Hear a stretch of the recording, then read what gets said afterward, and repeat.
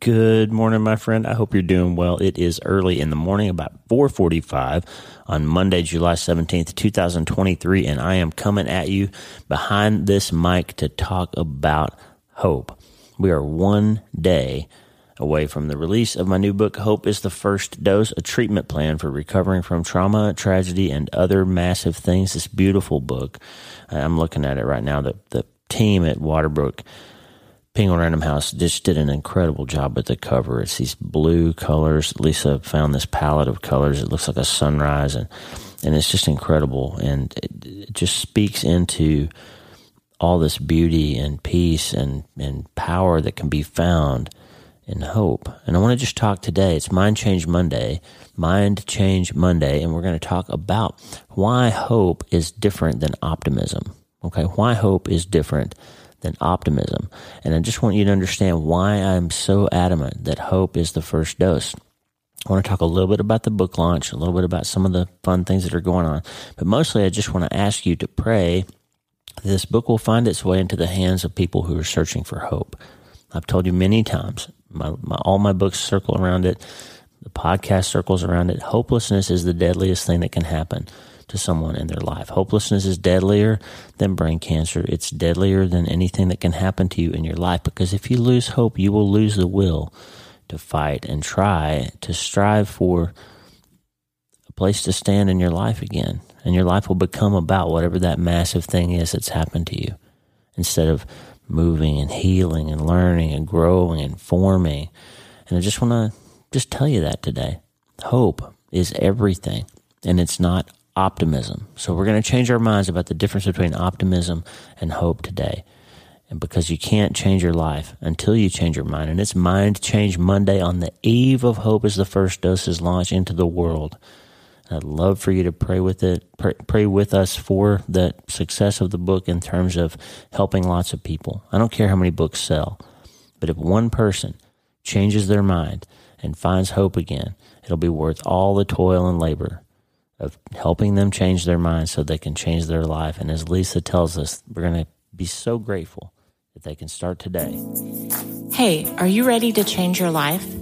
If the answer is yes, there's only one rule. You have to change your mind first. And my friend, there's a place where the neuroscience of how your mind works smashes together with faith, and everything starts to make sense. That place is called self-brain surgery. You can learn it, and it will help you become healthier, feel better, and be happier. And the good news is, you can start today. Thanks, Lisa. Hey, so glad to have you listening today. I'm Dr. Lee Warren, and I live in Nebraska in the United States of America with my incredible wife, Lisa, my father-in-law, Tata, and the super pups, Harvey and Lewis. I'm a neurosurgeon and an author, and I'm here to help you harness neuroscience, the power of your brain, faith, the power of your spirit, and good old common sense to help you lead a healthier, better, happier life. Listen, friend, you can't change your life until you change your mind, and I'm here to help you learn the art of self-brain surgery to get it done. If you like the show, please subscribe so you never miss an episode, and tell your friends about it. If you tell 2 or 3 friends this podcast was helpful to you, imagine how much good we can all do around the world together. I'm Dr. Lee Warren, and I'm here to help you change your mind so you can change your life. Let's get after it. All right, let's jump right into it. So, I told you we're going to change our minds today about the difference between hope and optimism. And before we get started, there's 2 things I want to do. One, I want to remind you about another book that's coming out also tomorrow. So there's another book that's coming out also tomorrow. It's called The Night is Normal by Dr. Alicia Britt Chole. She was on the show on Friday, an incredible conversation. I told you the other day, probably one of my top 5 of the 900 or so podcast episodes I've recorded in my lifetime. It's just a tremendous book. Alicia, just tremendous thinker, and has this sort of pastoral heart and mentoring heart to help you learn and grow. And spiritual formation is a thing that we've been circling around ever since I talked to Richard Foster recently and Addison Bevere. We've had all these conversations, and that word keeps coming up to me: spiritual formation. Spiritual formation. What does that mean? The world's, you're either decaying or you're growing, okay? And it happens in your faith too. It's either getting stronger or it's getting weaker over time. That's the story of science. Something gets better or it gets worse. But in order for it to get better, you have to be working it. And so we're concerned and interested in spiritual formation. And I'm just telling you, The Night is Normal is one of those books that will build you up spiritually to understand that nighttime is not always a bad thing. In my work, we're always talking about the massive thing, the hard things that come along, the difficult things that we face in life and what to do next. And it's important to note that those difficult things put us into this darkness, but the darkness was designed by God as a way to lead us to see Him and trust Him more in a different light, in a different way. And so the night is normal. You're not being punished for being in the night. If you see it the right way, you can have an opportunity to be formed up. And so The Night is Normal, worth your time. Please read it. Please buy it. It's coming out tomorrow. Alicia Britt Sholey, I guess my book sister, and I guess my book brother is Tim Tebow. He has a new children's devotional book coming out tomorrow too. Lots of good books come out every Tuesday, but 2 tomorrow that I'm interested in you purchasing and reading and learning from and growing from. The Night is Normal, and my book, Hope is the First Dose. And now we're going to talk about the difference between hope and optimism. We're going to finish with one more song from the playlist. I'm saving I Have a Hope by Tommy Walker for tomorrow for the book launch. But one more song from the playlist, Highlands Worship song, The Battle is Already Won. The song is called Already Won. And it's just this idea that I want to talk about today, that hope is not optimism. Hope is trust in the science and the process and the fact that the battle is already won. Because you're not just hoping for a thing, you're hoping in a person, Jesus Christ. And that'll change your mind, and that'll change your life. My friend Addison Bevere, we are so blessed. This writing and podcasting and all that has put us in front of some people, and we've developed some relationships that just have been incredible. And so much kindness and mutual collaboration has occurred. And we're going to be on the Bevere's At Home with John and Lisa podcast in a few months. But Addison, their son, we met him in the green room at Cornerstone Church to be on the Hagee's podcast back in 2020 when we were talking about I've Seen the End of You. And he was talking about his book, Saints. And he's this handsome young man sitting in the green room with us waiting like we were. And Lisa said, hey, you ought to go over and talk to that kid. He looks, like a nice kid. Let's see what's going on with him. Why are we both in the green room at the same time? I'm kind of an introvert, as much as that might surprise you. I'm sort of almost a hermit and kind of an introvert, and I don't always feel comfortable going up to somebody and introducing myself and all that stuff. Addison was over there, and we introduced ourselves to him, and it turned out he was Addison Bevere, who, John and Lisa Bevere's son. Well, we became friends, and subsequently I endorsed his new book, Words with God, which he was on the show a while back to talk about, one of the best books on prayer I've ever read, and he endorsed my new book.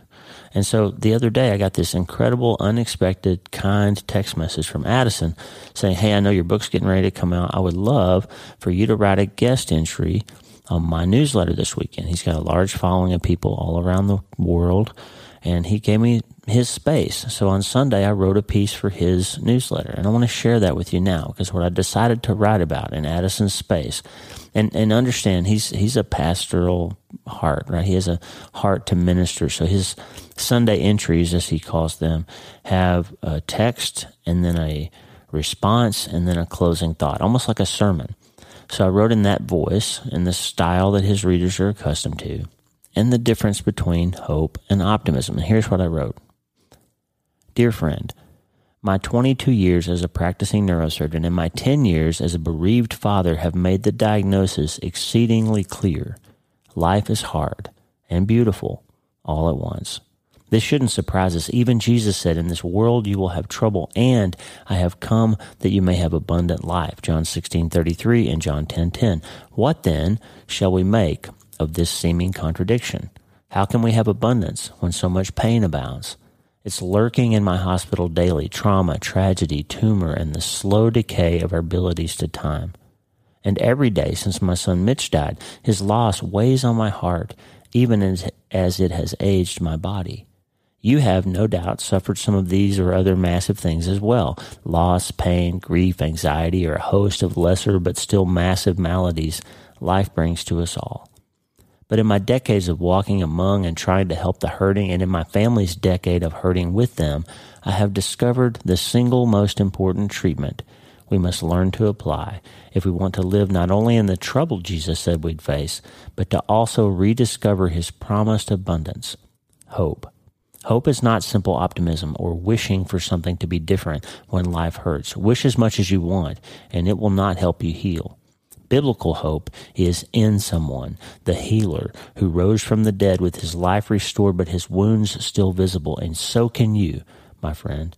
It's not easy, no surgery is, but there is a treatment plan to restore your heart and your happiness again after pain convinces you they are gone forever. Jesus said it plainly, the thief comes to steal, kill, and destroy, but I have come that you may have abundant life. Response. Have you been through a massive hurt or a collection of wounds that have left you wondering if you can heal again?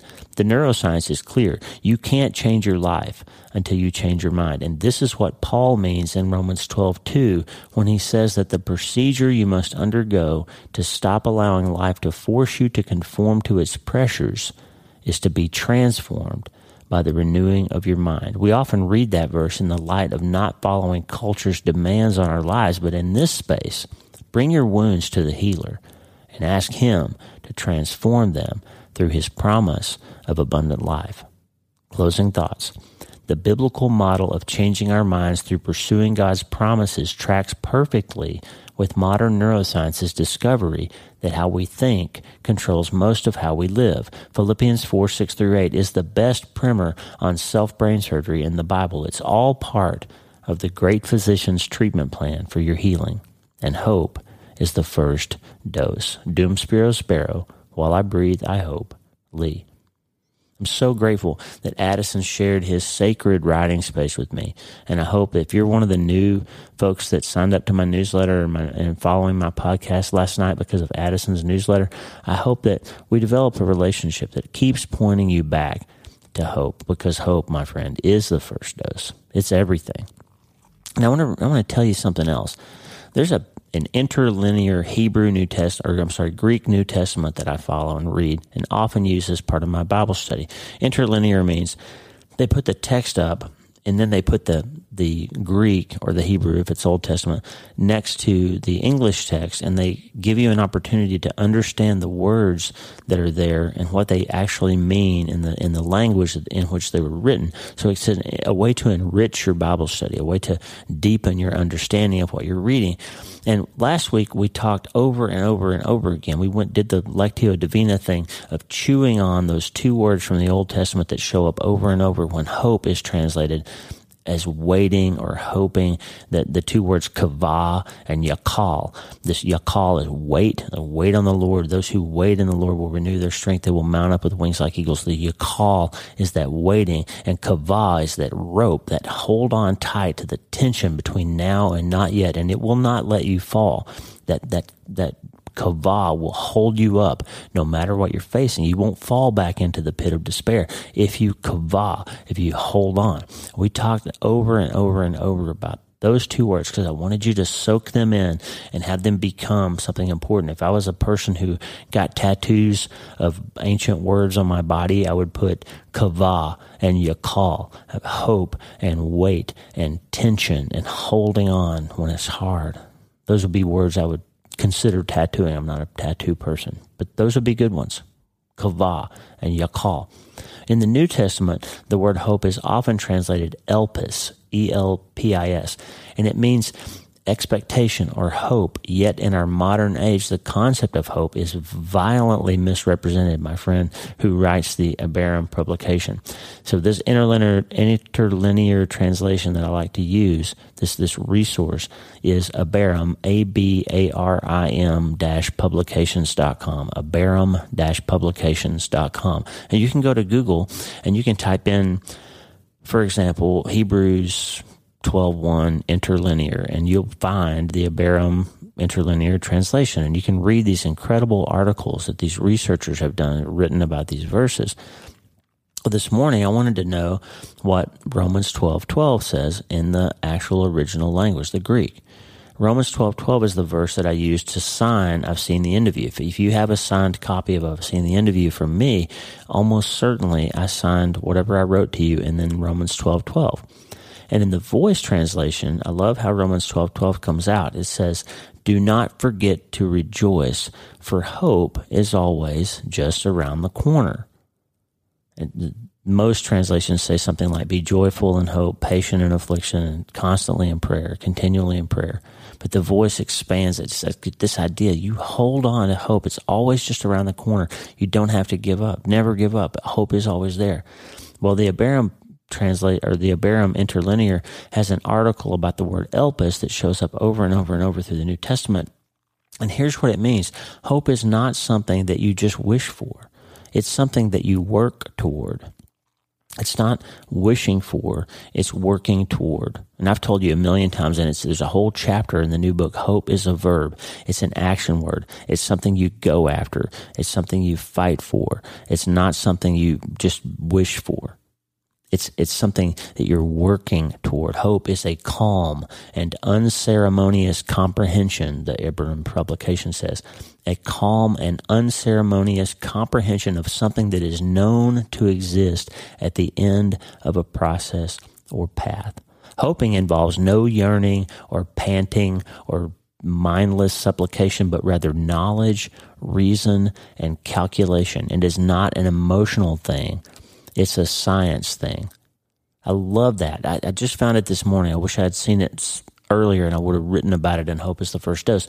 This guy is onto it. This is exactly what I've been meaning when I tell you hope is the quantum physics of how God built your brain. You can believe in two things at once. You can know that you'll be sad over this massive thing, and at the same time, you can know that He is forming you. There's that word formation again. He is forming you through it. He is refining you in the furnace of suffering. He is building something out of you, that this process of pain that you're going through will produce a reward, that you'll be better and more able to hold on the next time something hard happens, and that you at the same time know that He's out there ready to redeem and restore and rebuild and repair, even if it's in the not yet, even if it's in the later. I know I will not see my son Mitchell again until after either the Lord comes back or until I die. I won't, but I will see him then. It is not wishing. I know it. It is not an emotional thing. It's a science thing. Now understand this. The scientific method is a two-step process that demands that you, number one, be able to verify the things that you observe, and you have to be able to observe these things and explain them by a system without having to have emotion involved. You can use logic and reason and test a hypothesis, and ultimately by looking at the observations, you can refine the hypothesis until you know that it is true. And that's how we form scientific laws. So that first part is faith. Faith is, I have tested this thing. I have put God to the test. I have looked hard at His Word. I have watched what happens when I study Him. I have watched what happens when I put His plan in motion instead of mine, and it's always better. Friend, I will tell you, if you're an agnostic or an atheist or somebody who's not sure, I will tell you this. I'm 54 years old. I've been around science my whole life, and I've seen lots of scientific ideas come and go. Things we thought were true that don't turn out to be true. The most common one as a neurosurgeon and a neuroscientist is this idea that we thought that the brain was fixed and rigid, and after about 2 years old that you didn't make any more nerve cells. And I told thousands of people, students and patients alike, once you hit your head and lose those neurons, they are gone and they don't come back. You don't make new ones, so you better take care of that brain. Wear a helmet, don't drink alcohol, all that stuff. Take care of your brain, and you need to. But in 2004, with better imaging, we figured out, guess what? You do make new neurons, and you can assign them to what synapses they form and what they do by changing how you think about things.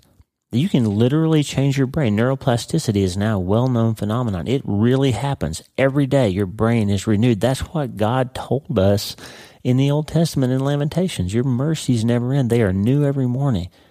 And that's why Romans 12:2 says, don't conform, transform. Let me transform you by the renewing of your mind. That's why Paul said in Philippians 4, think on these things and you won't be as anxious. Think about stuff that's good and noble and worthy and loving and all that stuff, and you'll be less anxious and stressed out. Friend, it is scientifically validated that if you follow God's plan, you'll be happier than if you don't. There is no doubt about it. Now there's scientists proving out things about prayer. Did you know there's a researcher in Miami that looks at breast cancer, And she specifically took all kinds of questions from thousands of breast cancer people and figured out that people who have a faith in a living, loving God have much better outcomes than those who do not. And specifically, those people who believe that there is a God who cares about them as an individual have an even better outcome than people who don't believe that. And you can say, well, that's just wishing. Maybe. But it's scientifically validated with below random chance probabilities that it's real. When you believe that God cares about you and you live your life that way, you have a better outcome than when you don't. And that same researcher published another paper that says that people who pray for other people, like known individuals, like if you pray for your cousin Jan who has breast cancer, you have a better outcome from your breast cancer than if you don't pray for those other people. Why? God wants us to pray for others. He wants us to not be so concerned about ourselves, to fret not ourselves, and He'll bless us when we do. The Bible's full of that, and it proves out scientifically. So faith is verifiable observations that can be explained by a falsifiable but unobservable logic system that produces what is observed. You can count on it. That's faith. And two, the system, the logic system, must be able to predict the outcome of a subsequent experiment. That's hope. So here's what that means.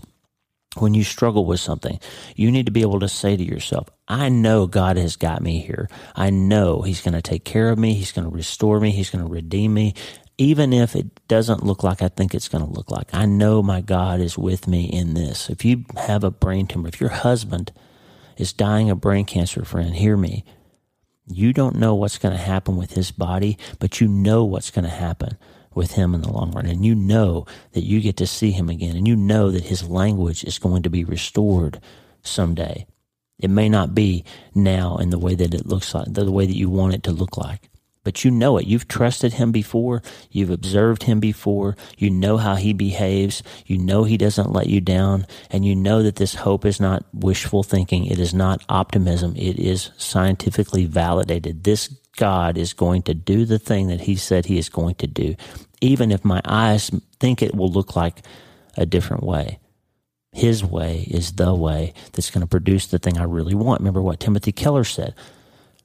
God answers prayers either by giving us what we ask for or by giving us what we would have asked for if we knew everything that He knows about the situation. That will set you free from wondering why He's not answering your prayers the way you want them to, friend. Hope is not wishful thinking. It is not optimism. It is trust in the fact that you know this God reproducibly behaves in a way that is good for you. He reliably comes through in a way that is good for you. Faith, Hebrews tells us, is the substance of things hoped for, the evidence of things not seen. Look at that substance. You can test it. You can prove it out. You can measure it and weigh it, and you know it becomes true. You know it's true. And it's the evidence of things not seen, the substance of things hoped for, and the evidence of things not yet seen. You don't have to wish that God will act on your behalf. The Old Testament says the Lord longs to be gracious to you, my friend. He rises to show you compassion. The Master, the Creator, the Logos, the Word of the universe will get up out of His chair to come and help you. He will be close to you when you're brokenhearted. I'm 10 years next month of being a bereaved father. My son Mitchell died August 20th, 2013. And there's not been a day since then that I haven't shed a tear or been sad about that in some way. And I know that I'll be sad about that when I'm an old man. But you know what? I'm not a sad man. That difference, the quantum difference, the physics of me being able to be a hopeful, happy, alive person and sad about losing my son at the very same time is the same physics that this incredible engineer, creator God used to make both of those things true. When John 16:33 says you're going to have a hard time in this world, and John 10:10 he says the thief is coming and he's going to steal and kill and destroy your heart. He wants to take your soul. He wants to take your peace. He wants to take your happiness. But Jesus finishes the sentence with, I have come, Lola. I have come, Juliana. I have come, Brian. I have come, Caroline. I have come, Tom, that you might have life and have it abundantly. My friend, Hope is the First Dose is aimed at giving you a treatment plan to help you get to where I just talked about this morning. You don't have to hope. You don't have to wish that it's true. You can know that it's true. My son Mitchell and my mother-in-law Patty and my grandfather and grandmothers that have gone before me, my nephew Josh that died when he was a little boy, all those people are waiting in the great cloud of witnesses, cheering us on. And that's why we have to persevere. Friend, you're going to go through some hard things, and I've given you a treatment plan. It's coming out tomorrow, and I hope you read it. I hope you share it. I hope you post reviews on Amazon. I hope you take a picture of you finding the book in a bookstore and holding it up and posting it on your Instagram and tagging me at Dr. Lee Warren, showing it to other people because people need hope. Okay? This is one of those books that's going to require you, an army of people all over the world, to get behind it and share it with your friends and tell other people about it and tell your local library to order it and tell your pastor to keep it in the church bookstore. This is one of those books. I'm not promoting it because I want it to sell more copies. I'm promoting it. I'm telling you this because I have distilled the treatment plan that helped me and Lisa and our family find our way back to hope again, because hopelessness is deadlier than brain cancer, and hope is the only shot you have at living an abundant life in the midst of the hard things that will happen. And you don't have to, it's not wishful thinking.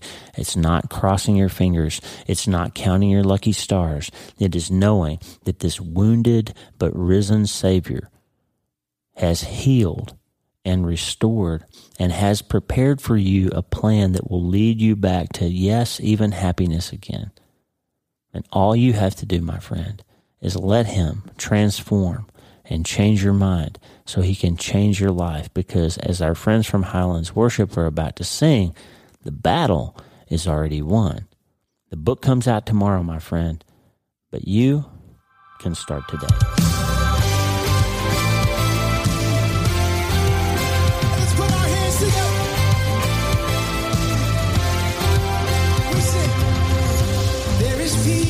In the valley,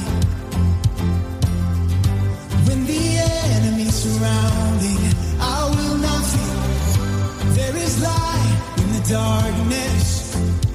He's a fire by night, always with us. We sing all hope in the name.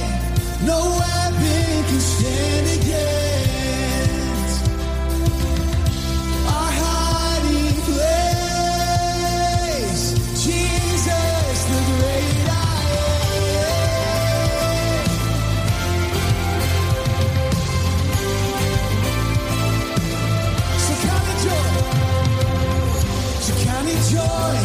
Trial.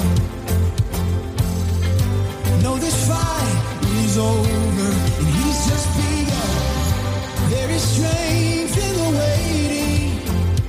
He's a faithful one, never failing. No, our hope in the name. No weapon can stand against.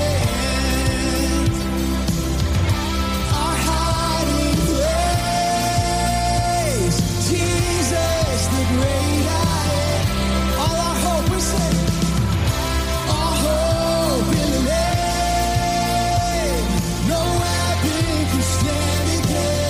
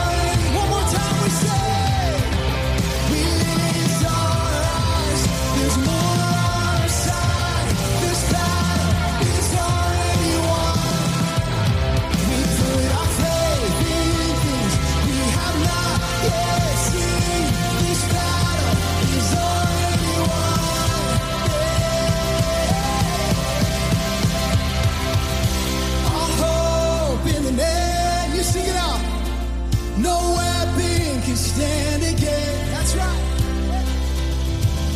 He's our hiding place. Jesus, the great I am. Our hope and name. No weapon can stand against. Yeah.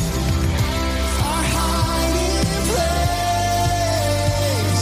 Jesus, the great I am.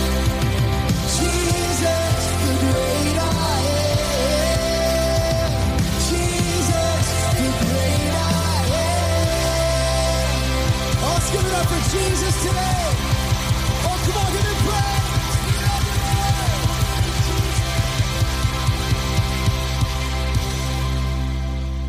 Hey, thanks for listening. Please subscribe to the show so you automatically get every episode. And if you like the show, you'll love my weekly letter. Check out my writing at drleewarren.substack.com, drleewarren.substack.com. Get the free newsletter every week for my best prescriptions for becoming healthier, feeling better, and being happier through the power of faith and neuroscience smashing together via self-brain surgery. drleewarren.substack.com. And if you need prayer, go to the prayer wall at wleewarrenmd.com/prayer. The theme music for the show is Make Us One by Tommy Walker, graciously provided for free by the great folks over at TommyWalkerMinistries.org. Check it out and consider supporting them. TommyWalkerMinistries.org. Remember, you can't change your life until you change your mind, and the good news is you can start today. I'm Dr. Lee Warren. I'll talk to you soon. God bless you, friend. Have a great day.